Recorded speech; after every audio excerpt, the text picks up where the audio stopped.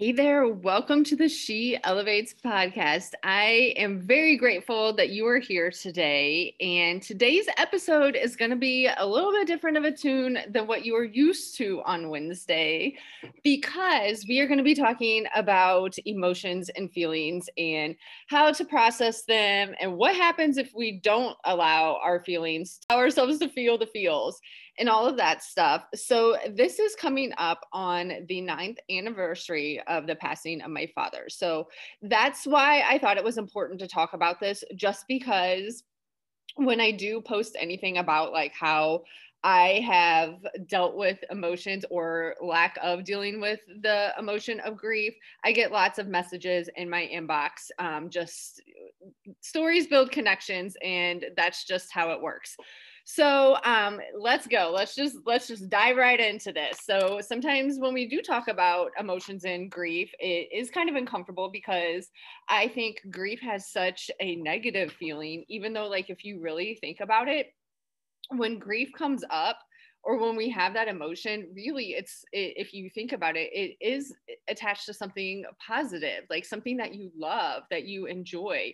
And grief doesn't really always necessarily have to be the loss of a human or a pet or something like that, because I know when I came to my classroom last year, to pack it up, like, we hit COVID shutdown in March, and that was like a huge, like, oh my gosh, what is going on? And then it was like, okay, time to come to school and pack up. So you come into your classroom and it was like a time capsule. Like, everything was just how it was when we left for spring break in March and didn't come back. And this was like late May. And I remember just like bawling my eyes out. My sister's calling about something else, and I couldn't even speak because I was literally like ugly crying, like, mascara running down my face, like sobbing, probably snot hanging out of my nose, all of that stuff. So yeah, grief can come like from multiple things, and I think, like, when we can change our mindset to, really it's because I love something and it's not here anymore, it kind of helps you be able to process the emotion, at least for me, when I do that. So um let's travel back in time. So 2012, I lost my father, and I had a baby not too shortly after that. So lost him on March 6th, baby born on the 16th. So literally there was no time to process anything that I just went through. I just remember, like, when it finally happened, it was almost like a relief, because it was like, oh my gosh, like, he doesn't have to suffer anymore. Um, so I never had, like, allowed myself to process that, one, because I couldn't. I had a new baby, I had a 3-year-old at home, I had a classroom to run, household, all of that stuff. So your wife, mom, teacher, all of that stuff, plus I had just added a new baby into the mix. So I didn't really allow myself to process feel that emotion until things started, like, slowing up, when the kids started to not need me as much. Yes, I'm mom, so they do need me, but when you're not in the diaper stage and the newly walking stage and all of that, where you're lucky to, like, get your teeth brushed in a day or your hair washed in a week, when that face kind of like simmers down a little bit, you have a little bit more time to, like, think about stuff. So that's when that emotion finally surfaced, and it was not pretty at all. So that's where this is coming from. Emotions, good or bad, can come slowly or land on us like a ton of bricks. And that's kind of what happened when that finally came out. It was literally like a ton of bricks, and I felt anxiety and all of this stuff. And it was really just me processing this emotion called grief. Sometimes, these emotions, when they do come, sometimes they extend their stay. Sometimes they come in so quickly that you feel like you're on a roller coaster, because it's like good things happening and then holy smokes, something bad happens. And sometimes the emotion feels so horrible that we try not to even acknowledge it. And I am a chronic horrible feeling suppressor. Like if it's negative, I'm like, what can I do to take my mind off of this? And that is not a good coping mechanism. So if you are that person too, we are the same human. And that's when it finally does surface, it's like, holy crap, what is this? And it is like times 500.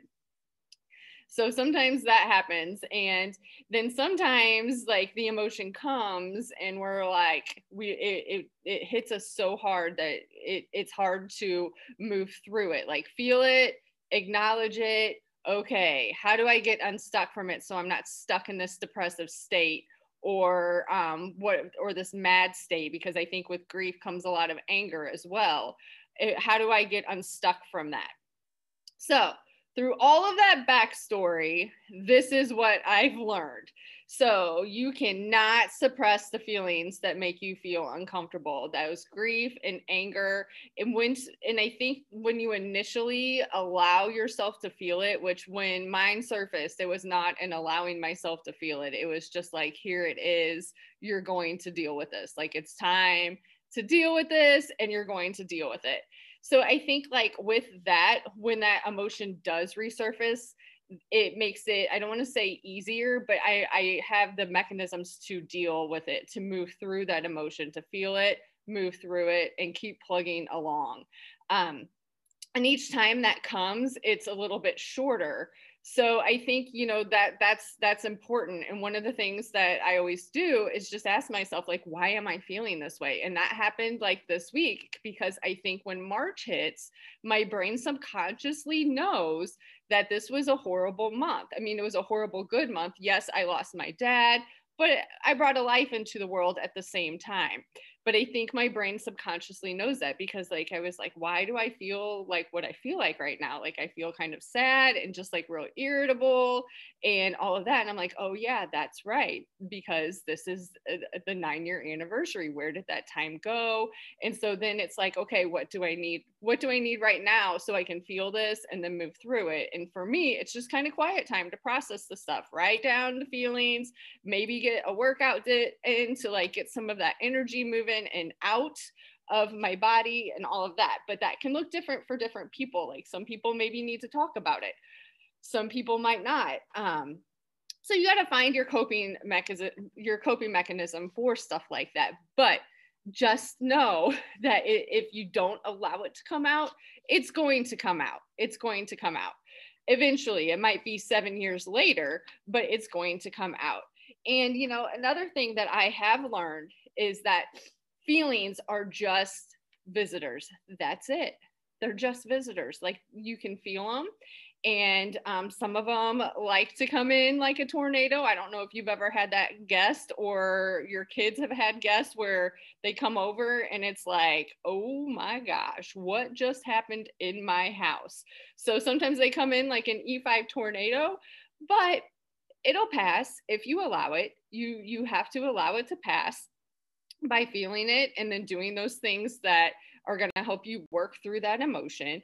If you let it, it might come in and visit again, and that's okay too. So that's the thing, like you have that initial thing that triggers the emotion, and then it might come back later, and that's okay. I mean, like for me, it comes in waves. Like sometimes it's around Christmas time, or just it's like a random thing, like, oh my gosh, like this awesome thing happened, I wish I could call my dad right now. So then I just do like a little thought and send up the thought up to heaven and hope that he gets it right.